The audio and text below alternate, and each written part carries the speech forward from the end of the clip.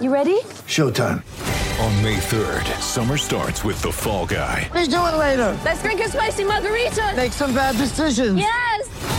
Audiences are falling in love with the most entertaining film of the year. Fall Guy. Fall Guy? Fall guy. That's what the poster said. See Ryan Gosling and Emily Blunt in the movie critics say exists to make you happy. Trying to make it out? Nope. Because I don't either. It's not what I'm into right now. What are you into? Talking. Yeah. The Fall Guy. Only in theaters May 3rd. Rated PG-13.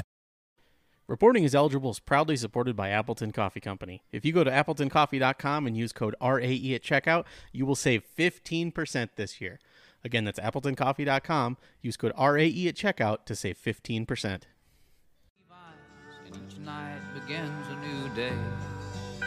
If you don't understand him, he don't die young. He'll probably just ride away. Mamas, don't let your babies grow up to be cowboys. Don't let them pick guitars or drive them old trucks. Let them be doctors and lawyers and such. Hey everybody, welcome to Reporting is Eligible. We just won the McCarthy Bowl. Woo! And we play a game again very soon on Thursday against the Titans, so we have a compressed podcast schedule. We're earlier than normal, and to help walk through the joyous victory that we just had, first in Urban Wauwatosa, we have, as usual... Hey, it's J.R. Radcliffe, trending sports reporter for the Milwaukee Journal-Sentinel. Not in my usual state here. Are those blackout curtains? They look very thorough. They are blackout curtains. I am just chilling in my bed, like like a podcaster should do. Yes. Just chilling, relaxing. It's upstairs instead of downstairs for me today. But I think the acoustics are about the same. I think we should be okay here. They work. It's funny because it is like watching you in my brother's house. This is like a window. All the houses by JR and where my brother live are the same house. And I've like seen this room before. Yes. This house does not have as many great Patreon questions as the one for the one in which your brother lives, the upstairs of his bungalow. But we can still talk about the Green Bay Packers though from here. That we can. And also in Colorado we have. I'm Matt. You can call me Matub, General Twitter Rabble Rouser, and Acme Packing Company Meme Weaver. Different order this time. Yeah, that's cool.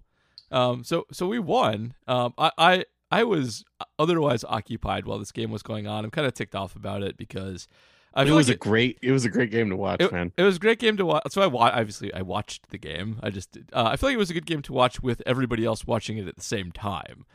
Which sad I kind of missed out on the sort of quintessential Twitter experience since we still have Twitter for the time being, and it seemed like a good Twitter watch. It seemed like they did all the stuff that we've been talking about all year. Like, minor interjection by the way. Yeah.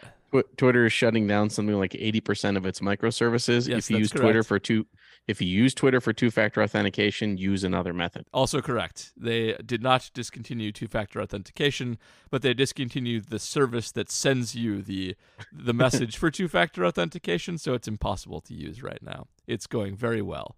They're doing a bang-up job over there. But yeah, it was a fun game on the Twitter.com. It was a riot. Yeah. And they did all the stuff we've been talking about the whole year. They ran Aaron Jones like 26 times, and they ran Christian Watson deep, and when he dropped balls, they threw it to him anyway. And it all is right with the world. It worked how it's supposed to. So I kind of loved it. It was such a good game. I wish I'd seen it live. Well, and also Aaron Rodgers appears to be back. Yeah. I think the thumb might have been hurtier than maybe we gave it credit for. I don't know.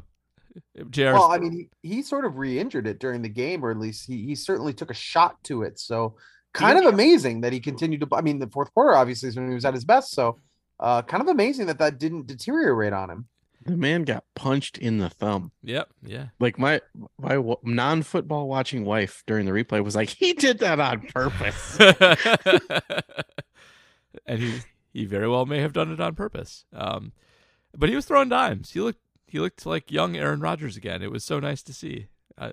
Where has this been all year? It's garbage. So, when that fourth down pass to Watson which turned into a touchdown. When it went into the air, I just assumed it was going to overshoot somebody, or be maybe a diving catch if a guy comes back to it. Like we've just gotten to the point where we just expect the worst, especially on 3rd and 4th down passes. And there it was. It was a good one, and they actually came back. The Dallas Cowboys. I mean, everyone knows this stat by now. Never in their history had blown a 14-point lead in the 4th quarter of a football game. Which, first of all, surprises me. Yeah, amazing. I feel like we've done it like multiple times against them. Well, JR, it's like anything. It's football. Yeah, go ahead, finish it, Matab. Go ahead. No, that was the whole. I was using a McCarthyism. Oh, it's like anything. Okay. It's like anything, dude. That Mike McCarthy is cursed. He's just cursed. Like, of course, he puts him. 3 years go by. In his 3rd season, he has a team that is markedly better than where the Green Bay Packers are at. He's coming back to Lambeau for the first time. He's got to be riding high, knowing, you know what, this Packers team sucks. My team's gonna roll them, and he's got a 14-point lead in the 4th quarter, and they lose. Just tremendous. And Mike McCarthy's own strange play calling decision making in the overtime probably plays into that, because I'm a little confused what they were doing there. When they wound up, putting the ball in Dak Prescott's hands, having him run when Tony Pollard is bulldozing people. I don't know if he's big enough to be a bulldozer, but he was bulldozing people. So when it was 4th and 4, I was like, they're going to call a draw because they've been winning with draws all game. They had. It would have worked. It would have worked. They absolutely would have worked, and they would have won. It would have gone for 8 yards. They'd already run that play a bunch of times, and it'd gone for like 7 every time. Like no contact till the guy picked up the first down. Like Pollard was I don't get what they were doing. The Packers' run defenses, we know what it is. Everybody knows what it is. Mike McCarthy coached it when it was like this. Same old Mac. Same old Mac. Seriously. Did you guys freak out at all when Watson did the backflip? Because I immediately thought, yes, he's gonna get hurt doing that. And this is no disrespect to Christian Watson. I acknowledge that his development is crucial to the future of this franchise. They're down so bad. Like, I'm not even worried about injuries really, because it's kind of like, what are you gonna do? Just they've already gotten hit with them. I don't think this is a playoff situation brewing, and it's like, well, if he gets hurt, he gets hurt. What are you gonna do? If he gets hurt, it's all about what happens in 2023 anyway. Fair enough. I know. Let's see. I fully did not expect you to go Dolph Lundgren on that. Like, I mean, I don't want him to get hurt. Like, that would stink. That'd be terrible. 3 games in a row, he'd have to leave. But yeah, I am past. A guy goes down in the play. It's like, okay, well, they'll figure it out. They have no choice.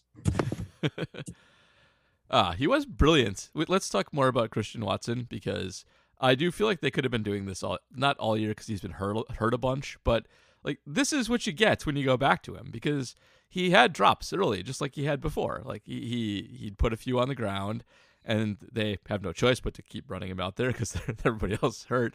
But this is the benefit of having a guy like that. When you do connect with him, like, it's a touchdown every time because he's so much faster than everybody else. So, like, the math works out, and I hope they learn the lesson that it's worth keeping on him, even if he's not going to be perfect with the thing.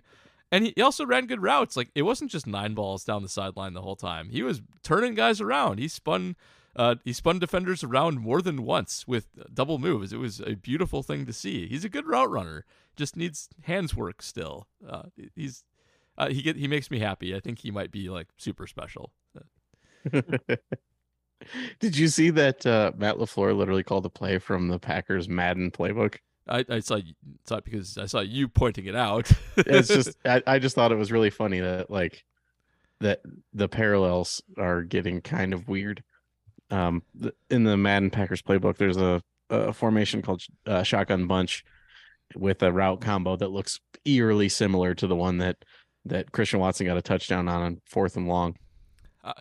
I'll bet that you, in the back of your head, you have this theory that Matt LaFleur like ran out of juice and ran out of play ideas like 3 weeks ago, and somebody just told him to fire up Madden, and he's been like pulling like 5 or 10 plays out of it every game so far. Well, what's funny is in that exact situation when you've got man coverage, that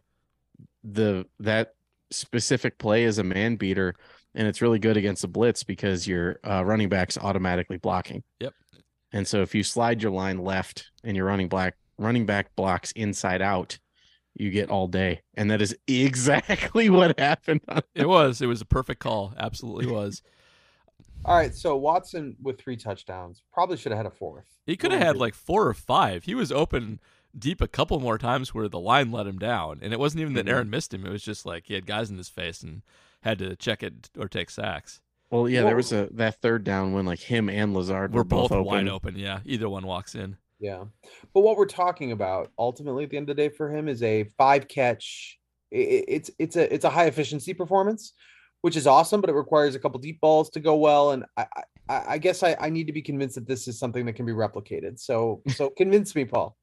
I think the best way to look at Watson, first of all, is he's a better athlete than they've like basically ever had, other than maybe Javon Walker.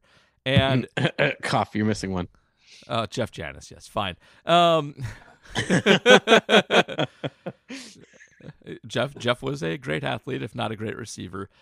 And if you want to, like, we dwell too much on the drops. Davante Adams, for his first 2 years in the league, caught 55% of his targets. And a lot of those were, those stupid, he's just bubble screening, standing at the line of scrimmage targets that he would get better at as the time went on, but are not hard catches. They were easy catches. And if you want to go the MVS route, he caught under 50% of his passes for the first 2 years that he was a Packer. He got better in his 3rd year, as a lot of receivers do. And that's just kind of normal for a lot of guys, especially deep threats. Watson is better than Marquez Valdes-Scantling. He is faster, he is a little bit taller, but he also is more agile and capable of doing more damage deep.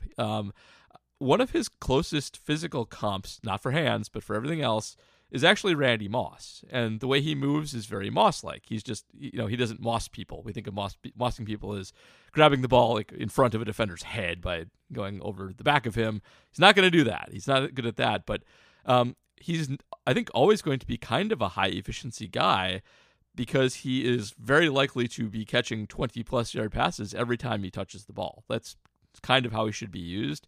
And he's going to run, if he has any separation, he's gone. Nobody's catching him from behind. There is nobody faster than him on any defense in this league.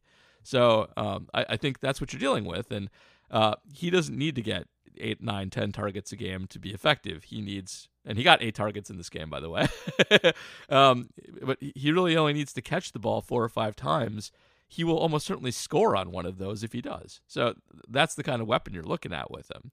And the other good part about him is that he, I think, permanently pushes Lazard to the slot. And Allen Lazard is much better in the slot than he is outside. When he's been outside, he's had trouble. He keeps getting pushed out of bounds when he's outside. And his overtime catch was a perfect out of the slot down the seam catch and run. That's what I want him doing all the time. So also, did you notice anything about the other receivers on that play? I don't know. Were they all blocking? That was the first time they doubled Christian the whole game. Was it? Oh, see, there you go. All right. So I think Christian being like a designated outside guy helps put everybody else in the right position. So that's also good for the team as a whole. Is Lazard able to use his blocking when he's in the slot? It's better. It's better to have him in the slot for blocking purposes. Then he can take on whatever linebacker's hitting a gap. That's the ideal position for him to be in. Mm-hmm. And he's been pushed outside way too often lately because he is a bigger guy and they have had people hurt, and somebody's got to play there. They also, by the way, I ran this last week, they use outside receivers less than every other team. They have a ton of formations that have no outside receivers where everybody is either in line or on the slot. And that can be good for power running, but it's not great for pushing the ball down the field or getting good tackling corners out of the play. So it helps with just play design versatility a lot too. I think we may have something here. Like that, the game was not perfect. His hands are still a work in progress, but he just toasted people. He was burning the hell out of a very good secondary. You know who else should stay in the slot? Darnell Savage. He certainly shouldn't play safety again. Because speaking of revelations, there's one on the other side of the ball too. Rudy was awesome. Joe Barry all but admitted today that wouldn't have happened if Eric Stokes was healthy. Yep. He did. Little confusing, isn't it? Because this is the thing people were clamoring for. Yes. So let's praise Rudy Ford before we tear down their self-scouting. Rudy Ford's on the team for one reason and one reason only, because Rich Bisaccia wanted a bunch of people added to the team to help fix special teams, and Rudy Ford is a special teams ace. But Rich Bisaccia might be better at scouting defensive players than anybody else on the team is, because Rudy Ford's definitely better than Darnell Savage. He is, of course, like all Packers, a RAS superstar. He is a 9+ guy, though he did not run agility drills.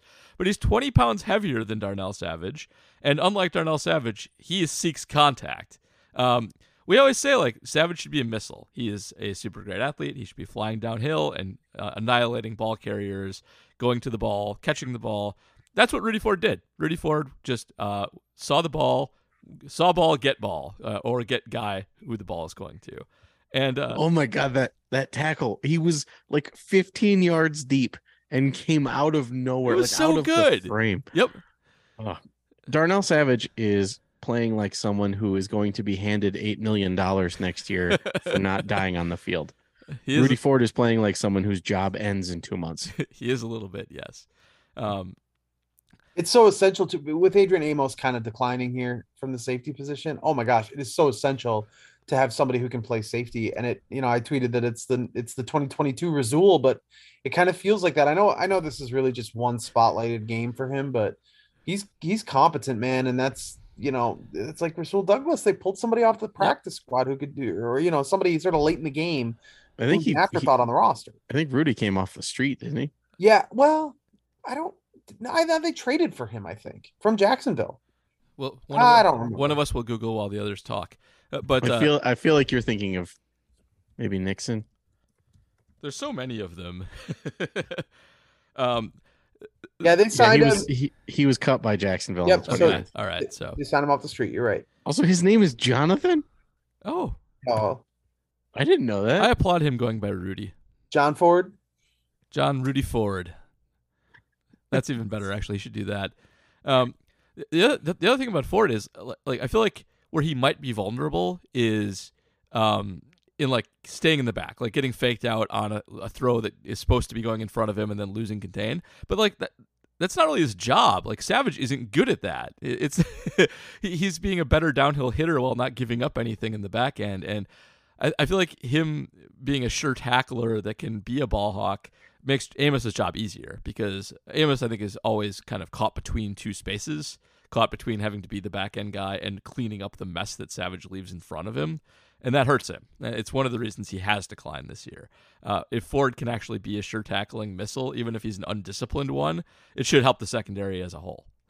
It's good all around. I know it's one game, but he's a better strategic fit. I think special teams missile is better than whatever Darnell Savage is, even if it's an undisciplined one. What's even so? I never know the contract situation. I mean, are they in a position to keep Ford for a while now? Like maybe mitigate Darnell Savage down to nothing? I mean, is he unrestricted or restricted at the end of this year? I'm asking. I don't even so know much that. Googling on the podcast. I think he's unrestricted. I'm pretty sure he is. Well, he's 28, which I forgot that he's old. He is old. So they'd have to give him a pretty good contract to stay. I don't know, man. Like, who's gonna sign a 29-year-old practice squad bouncer around her? I don't know. I don't think he'll be expensive. I think he'll be a relatively cheap free agent. I mean, unless he has 10 interceptions for the rest of the year. Mm-hmm. Yeah, I mean, it is still just one. Like, I know he's been solid. It is still just one flash game. It is. Over the cap has him as a $3 million a year player. That sounds about right. That's fine. Okay. And meanwhile, Aaron Jones, to flip back to offense. Yeah. God, man, that's a good rush defense. They're like a top 10 rush defense, aren't they? They're really good. They're a top 10 rush defense. Aren't they a top 5 pass defense? Yeah, they were number 1 coming into the game in pass defense. Oh my god!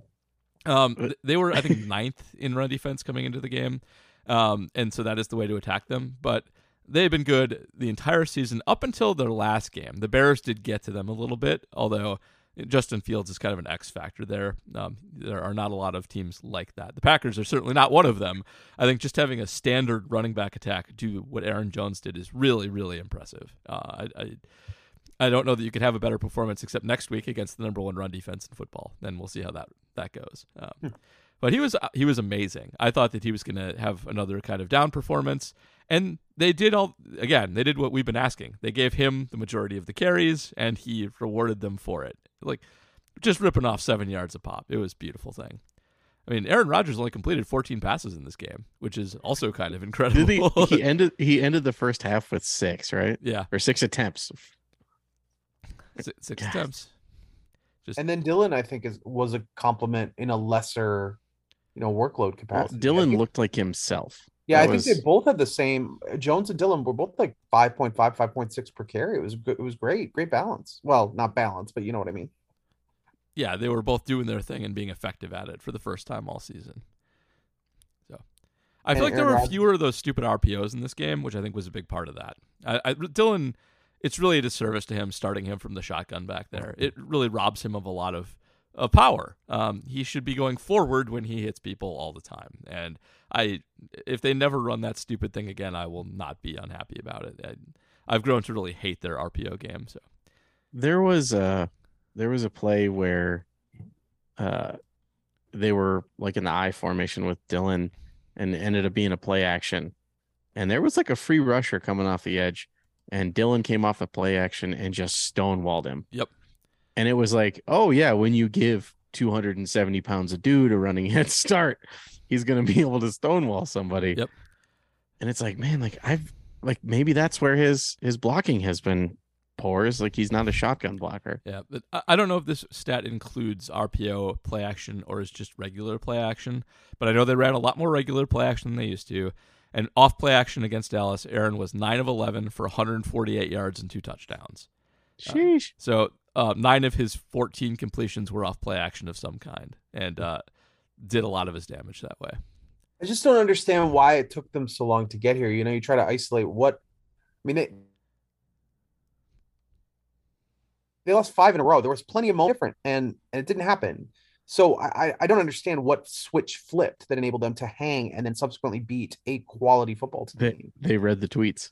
They read the tweets. Well, they should have been reading them for the last 3 weeks. I actually do wonder if this is a desperation moment where, or even a give up moment where going into this game, their playoff chances were like 2%. They're now, it was less than 1, I think. Yeah. They're now not terrible. I mean, now they're 20. They're terrible, but they're not, they're now somewhat realistic, whereas they weren't last week. And I do wonder if they were just like, oh, got to figure out something or experiment or whatever, and that's what happened. A genius of desperation. But it's dumb. It's I feel like their self-scouting is pretty terrible. They have, and still Amari is out there almost killing games, even at this very moment, probably. But did you guys hear what Bisaccia said today? No, what did he was like? I really like Amari Rodgers. He just puts the ball on the ground a little too much. Like, what do you mean you like him? Like I'm sure he's a nice guy, but like he has 5 fumbles in 20 returns. It's really something. There's a 25% chance he's going to fumble. And forget the fumbles. Forget them. What does he give you? Like even if he hangs onto the ball, it's like the scene from Little Big League when they get excited about the seeing eye single. It's like he gets a 15-yard return and you're like, hey, that's progress. Like what are they giving up on? Yes, you're right. Little Big League. That's a deep cut. Yes, but you're right. He's not good at anything. He's not fast. He's not shifty. His hands are bad. He's not good at offense. He gives you nothing. There's no reason to have him on the team. I wrote before the season that I thought he'd be cut, and he should have been cut. Yeah, the only reason is that they just don't have a lot of receivers. They need bodies, and I still think at some point that's not a good enough reason. But yeah, I don't know, man. There's got to be back there. There's got to be some aged veteran sitting on his couch who's better than Amari Rodgers. Tyler Davis. Is this all because Randall Cobb is his friend? Is that? Are they friends? Oh yeah, he's friends with his dad or something. Yeah, right? Yeah, that's right. Ugh. I don't know, man. But Keyshawn Nixon, who clearly is new on some aspects of this, what you had with him was visible confidence. Yeah. I mean, not necessarily good all the time. I mean, like he did the Deshaun Jackson loaf of bread carry. He did do that. But there's a confidence there that we have not seen in returns. Well, punt returns in any. He had a little extra hitch in his giddy up. Anyway, they got to kill that, and I think Bisaccia is now going to do that, and we will not see that again. So that fixes that too. So yay. But I can't believe they let it go on this long, and I can't believe he almost cost them a game. Oh, by the way, he's cost them on fumbling so far about a quarter of a win. I'm in the process of adding up whether his fumbles outweigh his 8 receptions, and they do. I can just tell you right now because his receptions are never that useful. But fumbling has cost him about a quarter of a win in total. So that's a lot when you barely ever touch the ball. We have talked before about how special teams is the skill that doesn't need a whole lot of development because you're not going to get it anyway. It's going to be randos for the most part. So your special teams coach, you can usually tell pretty quickly what they bring to the table or what if they're going to make it work. So I guess I'm curious what you guys think of Bisaccia at this point because it hasn't really worked, and it's nope. It could maybe get tweaked here or there, but like at the risk of being the malcontent, like clamoring constantly for every special teams coach to be fired because it feels like that's how it's been in Green Bay for the last decade and a half. But I don't know if it's worth the extra money. They famously paid Bisaccia more to sort of solve this problem, and I'm not sure we're seeing it. I don't know. I think there are some problems that are not Bisaccia, and then there are some that are. And it makes him look a little worse than he otherwise would. For instance, Mason Crosby being injured and old is detrimental to kickoffs when he did them, and it hurts his field goals a little bit. Not that I expect him to be making 54-yarders. That was a dumb call, but well, they said that he made a 55 in practice, which is not good. Like you need better hyperbole in practice if you're going to try that kick. You need to be. Well, he said that he made 55 in that direction in warmups, and I think they told him to rush his kick or something like that, and that was his problem. Yes, but that's Bisaccia kind of diving on his sword. I think it is. One Bisaccia thing though is Pat O'Donnell still leads the league. Not the punter himself, but the punt protection is allowing the most pressures in the league on punts. That's, I think, a Bisaccia problem. That is something alignment wise. You should be able to get that to average pretty easily. But there are, I think, do you think it's him that's sticking Amari Rodgers out there all the time? I kind of don't. I don't know, man. Like he's taken personal responsibility every single time it's brought up. Yeah, I kind of feel like that's his job, though. I guess.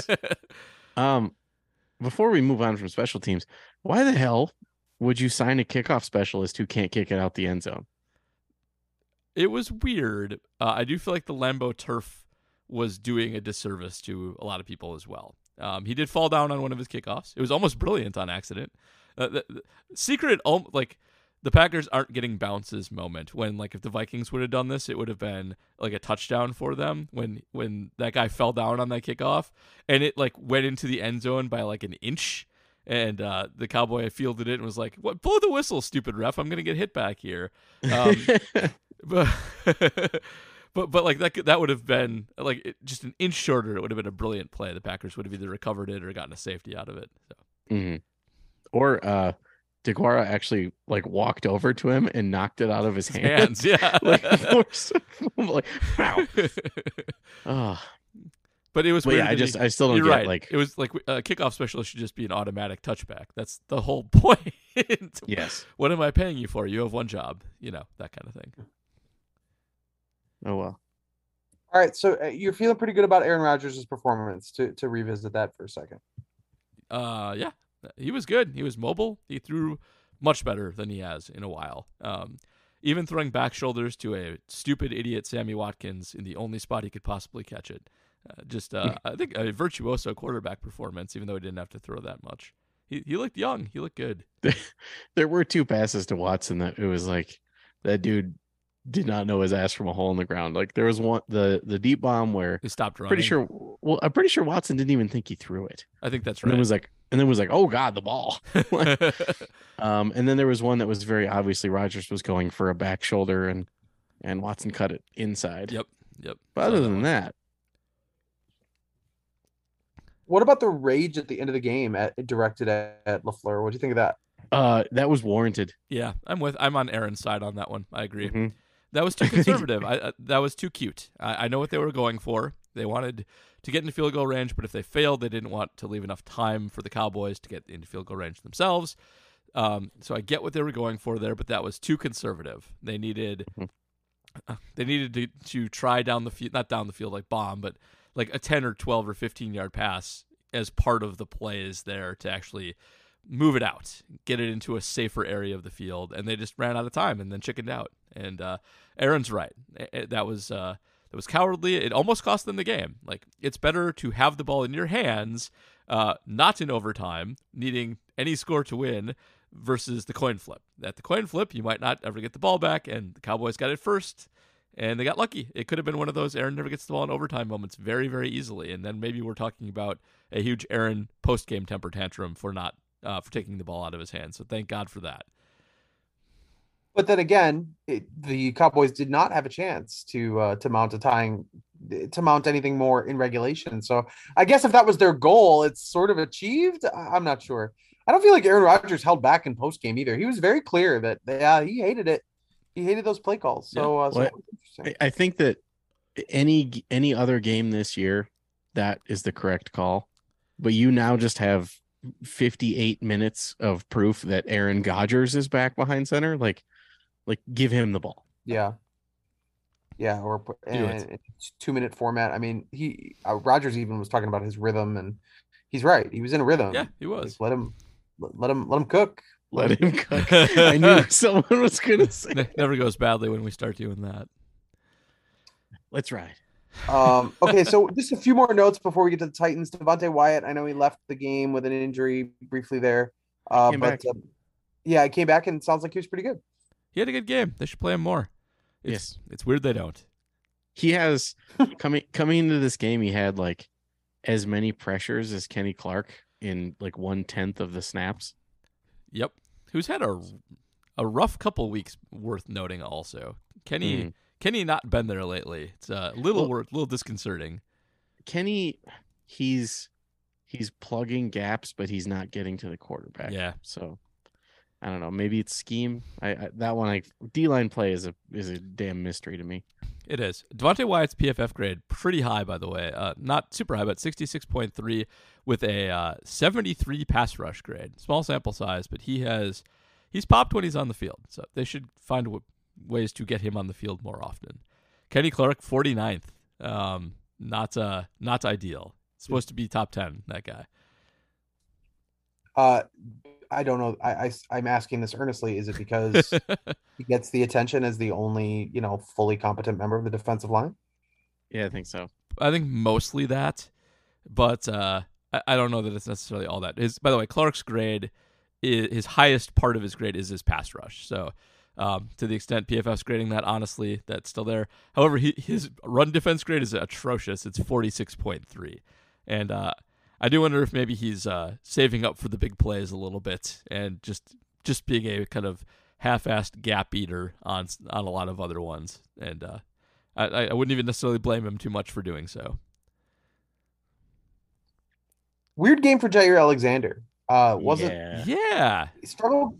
He fell down for a big reception to Gallup and wasn't always, was on Gallup a lot. Interesting stuff.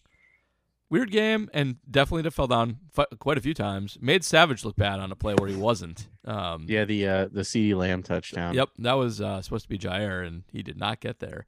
They were playing what appeared to be cover 6, and so it ended up being quarter nobody. That obviously doesn't work, so you can't do that. But not one of his best games. He's been inconsistent this year. Like when he's been on and focused, he has been legitimately really good.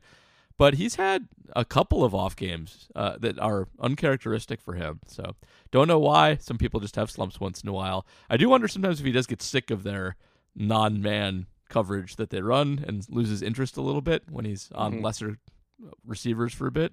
I can see getting bored by that. But not a great game for him at all. Okay, but I mean he gave up a pass to Dalton Schultz, who was standing directly in front of him. That was egregious. He looked like he was running in molasses on that play because Dalton Schultz always looks like he's running in molasses all the time. Maybe he's hurt or something, but I don't know. Bad. Hopefully he bounces back, but bad Jair game. Not good. Well, I mean, he doesn't really have to cover anybody in this game, right? Actually, they have good tight ends. They have a good tight end, but no, Jair's not going. They have two good tight ends. He's not going to cover tight end. I thought we were talking about Dalton Schultz. He just covered. Dalton Schultz was running to the boundary, so he ended up in Jair's. But yes, they have no good receivers. That is correct. Tennessee has absolutely no good receivers at all. Should be okay on that front. They've got a battering ram at running back that everyone knows about. They got a good rush defense. Batted stopping deep passes. Maybe we see more of that. More Christian Watson this Thursday. That is a good way to attack them. Their outside corners are lackluster. Safety's pretty good. So they have a negative, but they have a 110% DVOA on deep passes. Positives are bad for defenses. Positives are very bad. Yeah, that's very, very bad. That's a way to go after them. Something that worries me. Yep. Cowboys played cover one pretty much like the whole game. It's the most man that the Packers have seen. Yep. Teams are now going to know that man's not going to work. I worry that this is a flash in the pan. Could be. Guess who plays the most cover two in the league? Oh God. It is in fact Tennessee. Yes, that is right. Well, poop. Yes. Yeah, I guess I would again need to be convinced that it's a good win. It's their best win of the year, I would say, for sure. I don't think that's debatable. But they have won 4 games out of 10, and 2 of them were in overtime at home. True. Grand scheme, it's still not a great resume. It still doesn't strike me that this is just because they got better doesn't mean I think they're suddenly a playoff team. Well, because I do not. If the season ended today, they have plummeted down to the 14th pick. Depressing. That was a top 10 team coming into the Dallas game. But then if they beat Tennessee, it doesn't matter because now they actually might be a playoff team. So it's things shift quickly. Did you hear we got our shenanigans soundbite? So we've had run the table, we've had relax. This year we have we're not dead. Not as inspiring. It's not as inspiring, no. If you're gonna say that, you have to say it with a British accent and a high pitched voice, a la Monty Python. When's your next run? When's your next run? Getting better. Better. It's been a flesh wound. I'm okay with it if it's in British. Can we do that? We can do British. If it's in British, like it's a different language. Should mention one important thing about the Tennessee Titans wide receiver core, which is bad. Last game, I don't know how to pronounce this. I'll do my best. Nick Westbrook Ikene, in Indiana grad and undrafted free agent, went absolutely bananas against Denver and had 2 touchdowns and a whole bunch of yards after doing nothing for the rest of the year. But I don't know if it's a breakout game or a random one-off, but it was against a good defense, and the rest of the receivers are terrible. So a guy to keep an eye on, former Big Ten guy, big dude, not particularly fast, like all Big Ten receivers. But he was their star last week when they did defeat the Broncos. Is he Devin Funchess? He's kind of Funchessy, yeah. I haven't played fantasy football in years, but one famous year in the mid-aughts, Drew Bennett, Tennessee wide receiver, caught 3 touchdowns on the last day of the season. Yeah. Enabled me to win my fantasy league by a single point over my good friend and rival, get me into the playoffs. I was otherwise out. And I don't remember what I did in the playoffs, and the story's already boring because it's my fantasy team. But Drew Bennett will live forever. Tennessee receiver Drew Bennett out of nowhere will live forever in my personal lore. He was brilliant. He burned bright. So this week in fantasy football, I have Geno Smith, Josh Jacobs, Justin Jefferson, Stephon Diggs, Amon-Ra St. Brown. I scored 228 points. Yeah, that's a lot of points. Yeah. And nice work. My poor stepbrother scored 90. It was a massacre. Nice. Yeah. You got to save those, Matub. You got to spread them out. It's no good all at once. Patreon question. Shall we do it? Let's do it. All right. Patreon, of course, if you are a patron, thank you, by the way. And you get question priority. Mark Putscarby, we'll start with you again. When do we start talking about Kenny Clark? He's seemingly been invisible this year. Well, we earlier on this podcast. Now. He's been kind of bad. The pass rush has not even been there lately. A lot of that pass rush grade is old pass rush grade. And there's probably some wear down in addition to everything else we talked about. That line gets gashed. They end up going backwards a lot. They're not well anchored, and their linebackers are not good behind them, especially without Campbell there. Whenever you're kind of splitting attention and splitting your responsibility, it impacts your performance. You want to be able to trust the guys behind you, and anytime you can't, anytime you start to lose trust in the players behind you, it takes away a little bit of what you're doing. So I think a lot of that goes into Kenny as well, but he could use some help. He's kind of a one-man show there, and it's starting to, I think, show up a little bit. Tom Haight says, is there anything to take away from this game in regards to the offense? Obviously, Watson popped, but did the Packers do anything differently to have success? We've kind of talked about some of the play calling. Yeah, play action. Play action, yeah. Play action, absolutely. More under center work, more traditional runs and play action. It was a much more LaFleur game in that respect. Sean Griffin cites the statistic that our brother in arms, Tyler Brook, who wrote a book, pointed out on Twitter that Amari Rodgers has more fumbles in 8 than catches 7. Will he be on the roster at the end of the season? I know we talked about him already a little bit. I think he might be on the roster at the end of the season. Yeah, I think he will too. He's still on it right now, so I think he will be. I'll be upset if he's active on Thursday. Yeah, me too. I guess you do have to. I mean, is Juwann Winfree? I would say Juwann Winfree is a logical replacement here. They have to promote him to the 53 if they want to use him again. Winfree. Mm-hmm. It seems like he's probably a better bet than Amari Rodgers. So they do have a replacement. Yeah, I feel like Amari Rodgers has also held on because he's like the slot backup, but Randall Cobb is out and he's not the slot backup. Alan Lazard's the slot backup and really the slot starter. According to an inside source who spoke directly to Randall Cobb, he expects to play on Thursday. Ooh, fun. And he would have played on Sunday if he wasn't on IR. Yeah. He is in fact eligible to do so. So that is good news for the Packers. Andrew Merker also asking if Amari has been cut yet. Would it have been more beneficial to actually have no one returning punts? Serious question. You do yes, hear this? Absolutely. It would have. And bring rush.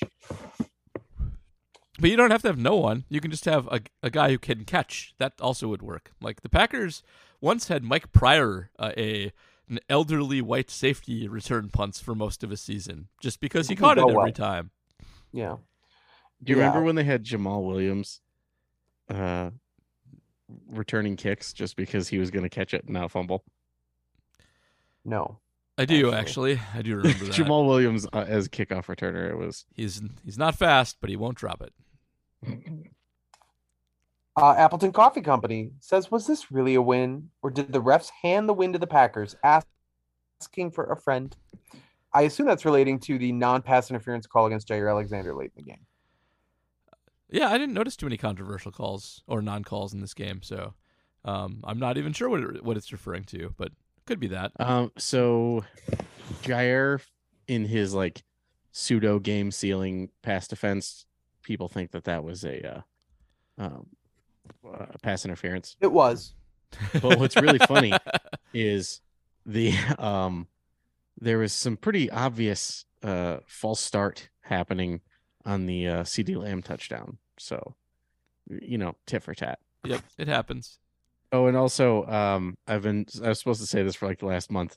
Shout out to Chris Orth because of it's a friend of Steve's. So okay. For like the last month, I'm like, yeah, I'll do it, and then I keep forgetting. So all right, shout out to Chris Orth. Whoa, I dropped my phone.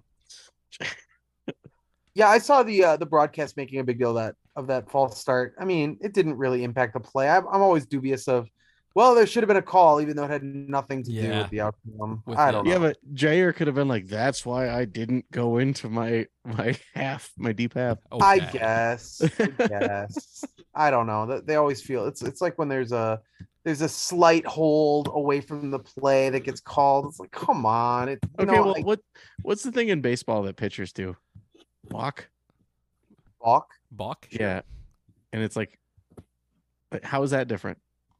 Well, a balk presumably deceives the runner and into it just is deceptive, unfairly deceptive. Yeah. So it does in fact impact the play because it does. makes the runner confused.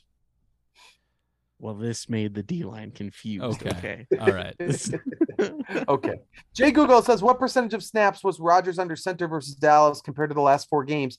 Seems like it was quite a bit more. And how important was that to a Packer victory yesterday? Infinity more and infinity more. It was quite a bit more. It was it's been 0 a lot. So Matt's somewhat jesting infinity is actually kind of true. But would you believe that I wasn't jesting and I knew that? Yes, I would. It helped a lot. It made a huge difference in the game. It helped their run game. It helped their deep passing game a ton, and they should do it a ton more. It's a good cover 2 beater too when they actually get to that. It can suck safeties up and create space behind them. It can do a lot of fun stuff. So they should go back to it a lot. Well, especially against a team that plays more cover 2 than any other in the NFL. Aaron Savage asks, how can you ever feel like you know anything about this dumb sport when the same team could score 9 against the Lions, then put up 31 against the Cowboys? This is why I quit fantasy years ago. I am with you, Aaron Savage. It is absolute. It is bullshit nonsense. I agree. It's a ridiculous sport where we talk about all these causes and effects that are mostly just random nonsense and unpredictable, and guys being in bad moods one day or waking up on the wrong side of the bed or other things that we can't even ever possibly predict. It's a complete nonsense sport. That's why it's great. The loss to the Lions is very special. It's so dumb. I still can't believe it happened. Well, no, I believe it happened because when is the last time the Packers have played a normal game against the Lions? It's often not, but you could just have a non-normal game where you score 80 points. How about that instead of 9? You can do that too.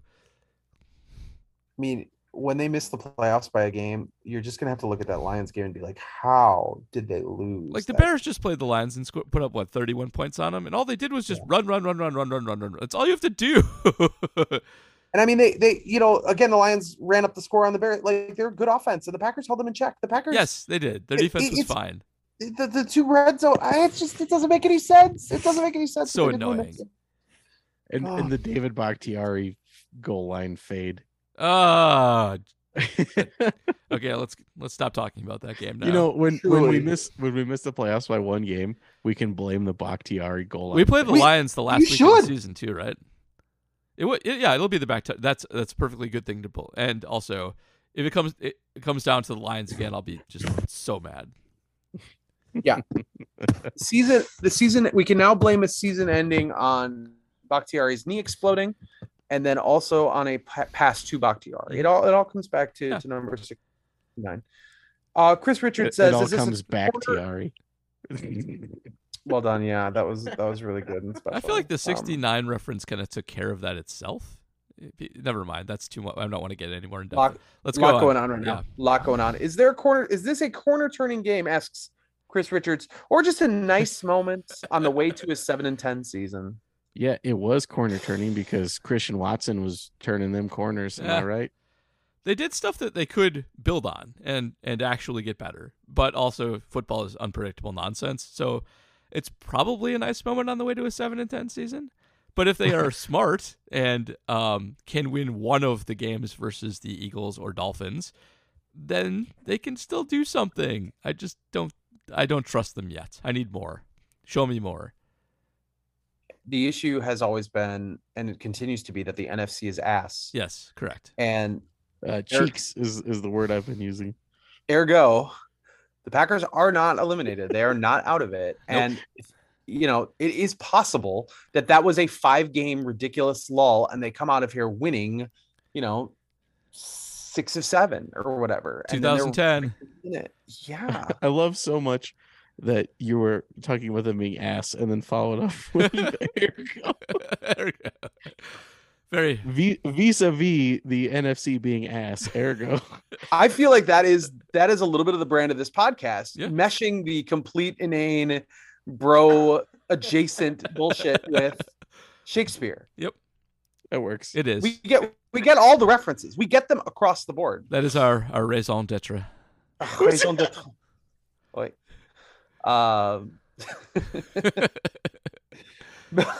Bill Robbie says, Watson equals MVS, not Adams. Lazard equals Cobb, not Adams. Do they need an Adams? Where or how do they get an Adams?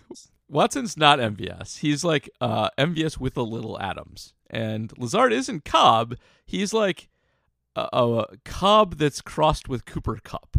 He's Big Cobb. He's Big Cobb, exactly. So Lazard is kind of unique. It's hard to I don't know. What is the comp for Lazard if we pick a real human being? Jeez, early career Devin Funchess.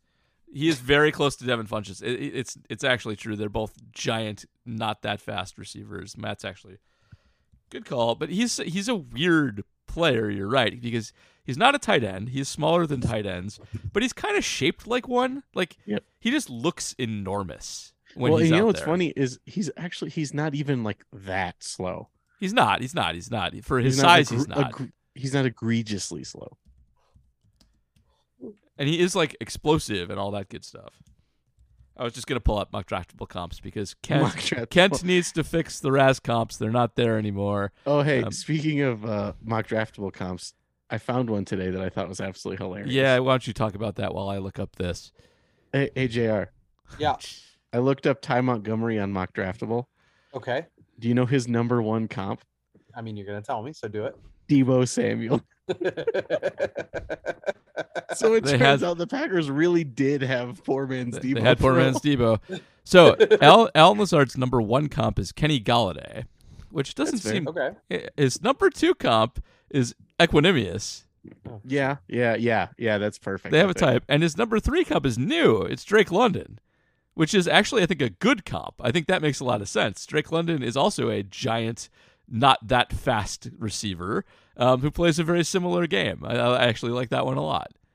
I want to bring up for the folks listening at home that when you mentioned Drake London, JR and I both did the exact same, like white guy, not frown, shaking your head back and forth.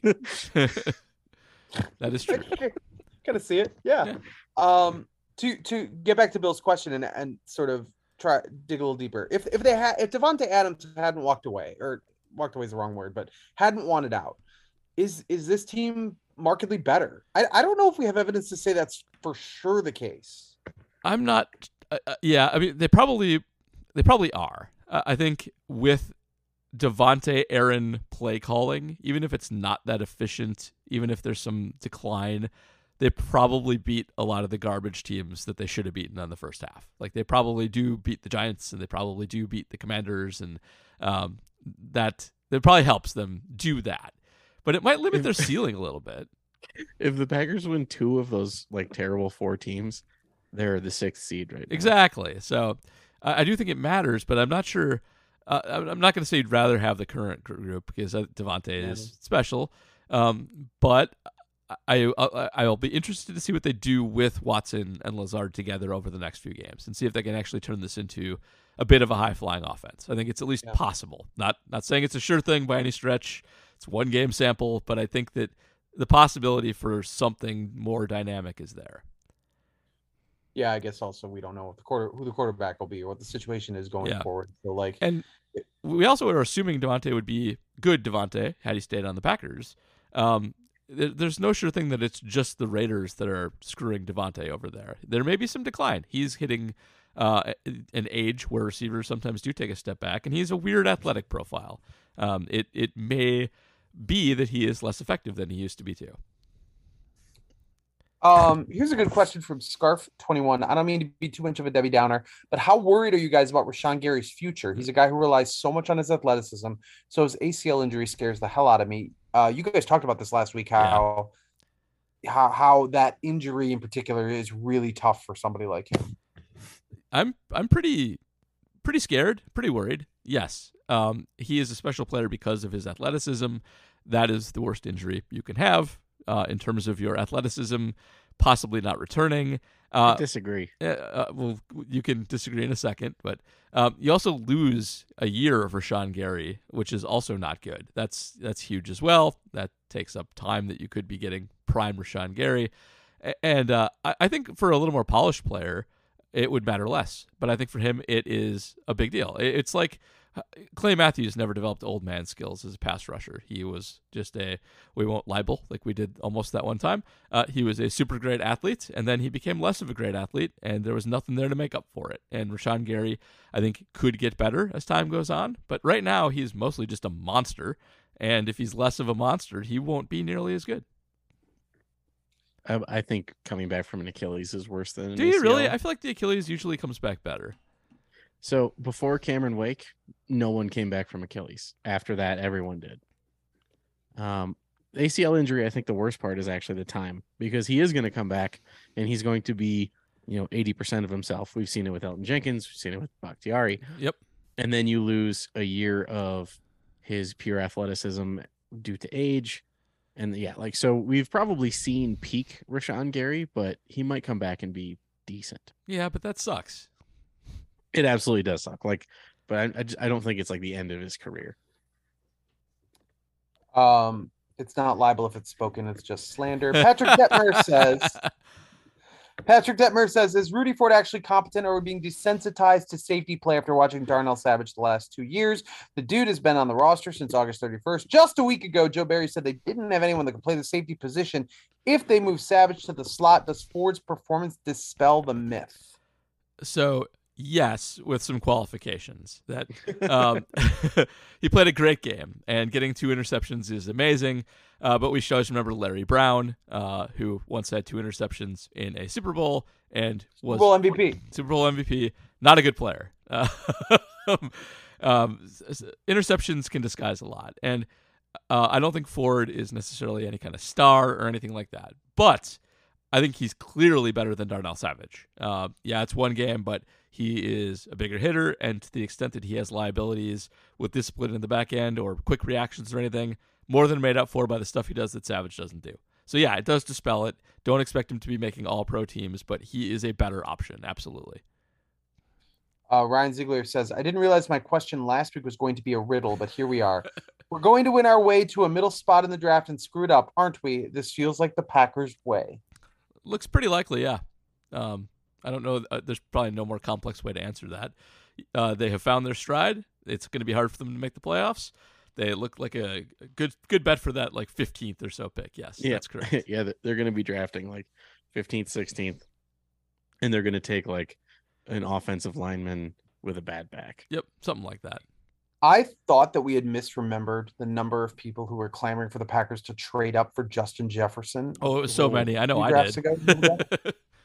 It was. I went back and looked, and I got to tell you, there are a number of people who were begging the Packers to trade up for Justin Jefferson. I thought about that again this week as I watched Justin Jefferson make catches that are not humanly possible. No, he was that catch. He OBJ catch something through a man's hands. We need to talk about that catch for just a second and give Jefferson credit for it. It's one of the best catches I've ever seen.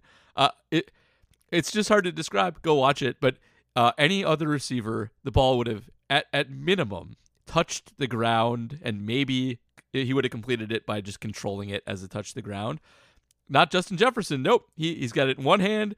It's like 4 inches off the ground. No idea how he bent his arm to do that, how he had the strength to do it.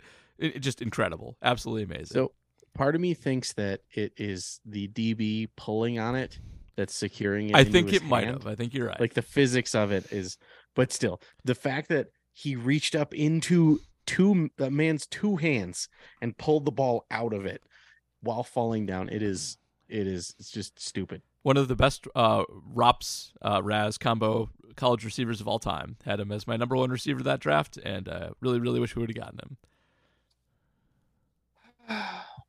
PJ Wessel says, short weeks suck. Thanks as always for this podcast. Run more, throw less. Who says no? More points, 31, than attempts, 20. I like it. Yeah. That's good. Do that. Yeah, they won't. Devlin Sheehan says, Rodgers' deep ball looked really nice yesterday, and his placement on short and intermediate throws considerably better than it's been. It also seems like 12 has been more willing to break the pocket and run for first downs the last few weeks. That is very true.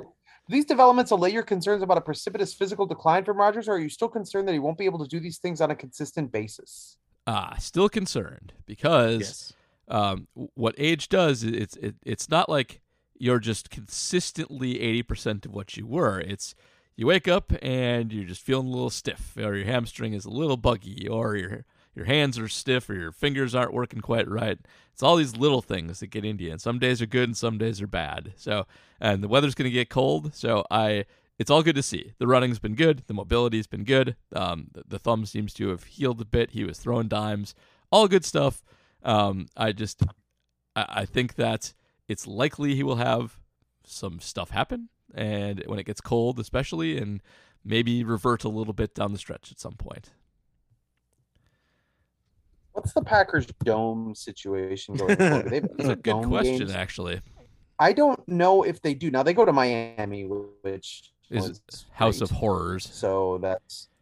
Yeah, right. That is the only comfortable game that they'll be playing the rest of the way. Obviously, they're at home for the Titans. They go to Philly. They go to Chicago. They'll be at home for the Rams. They're in Miami, and then home for the Vikings and the Lions. No more dome games. A lot of Lambeau. Aaron Rodgers over the years, in recent years, has not shown to love late season football and the outdoors. Nope. Which is funny because in the post game he literally said it's getting to be Lambeau weather, and was saying that like it was a good thing. Yeah, he's lying. JD, on a scale of 1 to 10. How disrespectful and ridiculous was Aaron yelling F-bombing Matt on the sideline to the fourth quarter? That was a really bad look. However, credit where credit is due. Aaron played his best game of the season. So we talked about that, how we thought it was incredibly disrespectful, but it was warranted. It was correct. Yeah. And if you're going to be, you can do it if you're going to be correct, which he was. So that's fine. Yes. KTM, great Packer win following a totally wacky Vikings game. I was watching Adam Thielen, older but still a useful tool for Cousins. Turned out to be a pretty good career. Got me wondering, how does a Thielen and a Lazard get passed over in the draft, and how unlikely is a long-time starting job for a UDFA receiver? Not that unlikely. I wish I had my spreadsheet still up, but I closed it on accident. There are, I believe it's 84 undrafted free agent receivers with at least 400 career yards. There are only like 25 with 500 career yards or more, but there's a lot of good names on that list. Drew Bennett, actually one of them, previously mentioned on this podcast. Yes, good call. Do Drew Bennett references. Yes. The UDFAs who actually do make it and catch on tend to stick for a while. They actually tend to have pretty good careers, so it is not that unlikely. It happens with some regularity, and I think there is some selection bias there, that if you actually do show enough to catch on as a UDFA, you're sort of ahead of like a sixth rounder who has at least a little bit of capital invested on them, and who'll have some small amount of sunk cost where you'll get more chances than you otherwise would. UDFAs get cut quickly with regularity if you're not good, and so the good ones really stand out. I said Tyler Davis earlier on this podcast when I meant to say Tyler Irvin, and now Price Trozen also says, would it be too much to see if Tyler Irvin is somewhere, anywhere, or do I finally need to accept that fetch is never going to happen? I don't think he's coming back. He's just sitting on his goddamn couch. I'm with you in spirit here as just a return man, but it's just not happening, unfortunately. What are you going to do? This reminds me, to borrow a reference from a movie from a different generation, When Harry Met Sally, where Carrie Fisher's character continues to reference she's never going to leave him. He's never going to leave her. And the women around the table look at her and like, no one thinks he's going to leave her. You keep bringing it up, but it's just never going to happen. That is how I feel about this. They're never going to sign him. They're never going to sign him. That is correct. They're not. Joe Cool says, so much thought goes into Rodgers' contract and the team's next steps, but not many people are talking about the very best solution. Aaron Rodgers takes a pay cut. Yes, I'm serious. We've all seen the pre and post June 1st breakdowns if he's traded or retires. But when it comes to him taking a pay cut, people are just like, no way, he's selfish, never going to happen. Maybe I'm naive, but I believe a big reason for this contract was to give himself the leverage he so badly wanted, a way to end things on his terms and give himself more influence in personnel decisions. At the same time, if we bench him or try to trade him to a bad team, I think he's spiteful enough to try to make it as bad for the team as possible. Don't you think he might be willing to take a pay cut if it meant we get to keep his buddy Bakhtiari or bring back Cobb or another difference-making free agent? No way is that guy taking a pay cut. Not in a million years. Zero chance. Not happening. Really quick, some undrafted free agent receivers with good careers. Wes Welker has the most catches. Rod Smith, an excellent receiver for the Broncos, Super Bowl champion. Wayne Corbett, the Jets receiver, pretty good guy. Adam Thielen, previously mentioned. Doug Baldwin, an excellent receiver for the Seahawks. And Nate Washington, okay. And Drew Bennett, of course, as previously mentioned as well. So quite a few good ones. Nate Washington's only okay. He's okay. He's not great. He's fine. Going back to this question, how often does that happen? I know Tom Brady gets credit for taking less money to bolster the team around him, but I've always been under the impression that the majority of what we view as quote unquote pay cuts are actually just restructures. They are. That work out just as good for the player in the long. Also, there are people who take pay cuts and they aren't quarterbacks. They are. That is correct. It's very rare to see an actual pay cut. It happens once in a blue moon, and it is. It's usually fringe guys on like the Lions or something like that. No, Aaron Rodgers. First of all, I'm not sure that the union would let Aaron Rodgers take a pay cut in his current standing. I'm not sure. I mean, they can't tell him no, but they can put a lot of pressure on him. And Aaron Rodgers is not taking a pay cut. It's ridiculous on its face. He's clearly concerned with being like the highest paid quarterback. It's a thing that drives him. It's not going to happen. He's not doing it. I think it's a really good question, though. I think it's a fair question. He probably should, but he's not going to. All right, Flaley Joel Osment, is Darnell Savage a 3-down blitzer? Which other bubble players can we ground to dust as a substitute for creative scheming? Darnell Savage can't turn to dust if he never hits anything. That's true. He is awful at blitzing. He just runs upfield as fast as he can and he gets fat-rolled. He gets just blasted out of the play. That's just how he does it. So yeah, it's brutal. It occupies a guy. He tried to strip the ball on 4th and 1 when it was 4th and 1. Like, what does a forced fumble get you there when you could just tackle the guy? He put his energy toward trying to take the ball instead of pulling Dak Prescott back away from the line of scrimmage. Yep. Massively confusing. He's doing it for the FF on his stat line. That's the only explanation. Yep. We've got a saying in the Upper Peninsula of Michigan: strong like bull, smart like tractor. Yes. Sad. All right. Twitter question. Sam says, well, hold up. Where's the old man on a bike? Not here. Oh, he's not old man here. on a bike isn't a patron anymore. Boo hiss. That's my favorite part of the podcast. Old man on a bike, please come back. You are hilarious. Could you brighten my day? All right. Sam says, does Watson really make that big a difference in the offense, or were there any big schematic changes that allowed for us to find more success? We have kind of talked about this. The answer is yes and yes. Yes, that's correct. He does make a huge difference. Having an outside deep threat is huge. It opens up everything else. Keep doing it. Jonathan Deal says part of coaching is putting the best guys on the field for the best chance of success. Coaches know the guys and their pros and cons better than anyone, but how do the coaches not identify Rudy Ford as a better safety than Savage, who's a better slot guy, and keep putting Amari out for punts? One thing Archon mentions a lot in Acme Packing Company Slack is that the lack of actual hitting practices does have a substantial impact on the team's ability to self-scout. There's just not a lot of action compared to what there used to be to do evaluations. But that said, we can all tell these things. So certain teams are better at self-scouting and critical self-scouting than others are. And it is a bit of a business process to be good at it, to actually do more rigorous evaluations and grading, and then go with your conclusions. Have the confidence to actually do that. One of the reasons that the Seahawks are often nerds hate the Seahawks. They hate Pete Carroll. They think he runs too much. They think he got Russell killed back there. But one of the reasons Pete Carroll is often good is that the Seahawks seem to be really good at that. They seem to be really good at self-scouting, at elevating guys that are lower draft picks, even if they are lower draft picks, to their benefit. In fact, Russell Wilson had his job for that very reason, over Matt Flynn, who they paid an arm and a leg to. So the Packers aren't good at it. They are definitely a little bit beholden to draft position and money, and don't seem to give an honest evaluation to their struggling players. It lets them stay out there way too long until they get pressured from the outside or from Aaron, who's got a guy in his lap all the time. So it's something they should improve on. It is an organizational problem, and it's bad, and it's cost them a ton. That's all the questions we got, friends. Right. We got one question on Discord. What is read it? it. Okay. I'm not even seeing that. Loco Pabs says, why is Amari? And it has 3 100 emoji reactions. Because he's Amari. Randall Cobb's stepson or something. I don't know.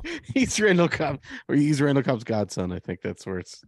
He's actually T. Martin's son, right? Is that right? I think so. Yeah. Is this better? Or remember the season where Mason Crosby had that disaster game and was so bad? It's like they'll never bring back Mason Crosby. And then he was good for the next 5 to 6 years. Are we in the same place with Amari Rodgers, or has he sunk below that? Do you remember who turned it around for Mason? No, tell me. It's Greg Jennings. Wait, what? After Mason missed his third kick against the Lions, he was on the sideline, and Greg Jennings started tickling him, and then he was good again. Okay. Wow. That literally happened. All right. So we're done. The more you know. We're done. Have a Thursday game. There'll be. I'm going first. There'll be the mini pod on Thursday morning. I already recorded it, so if there's any injuries or anything like that, tough. But that'll be out then, and.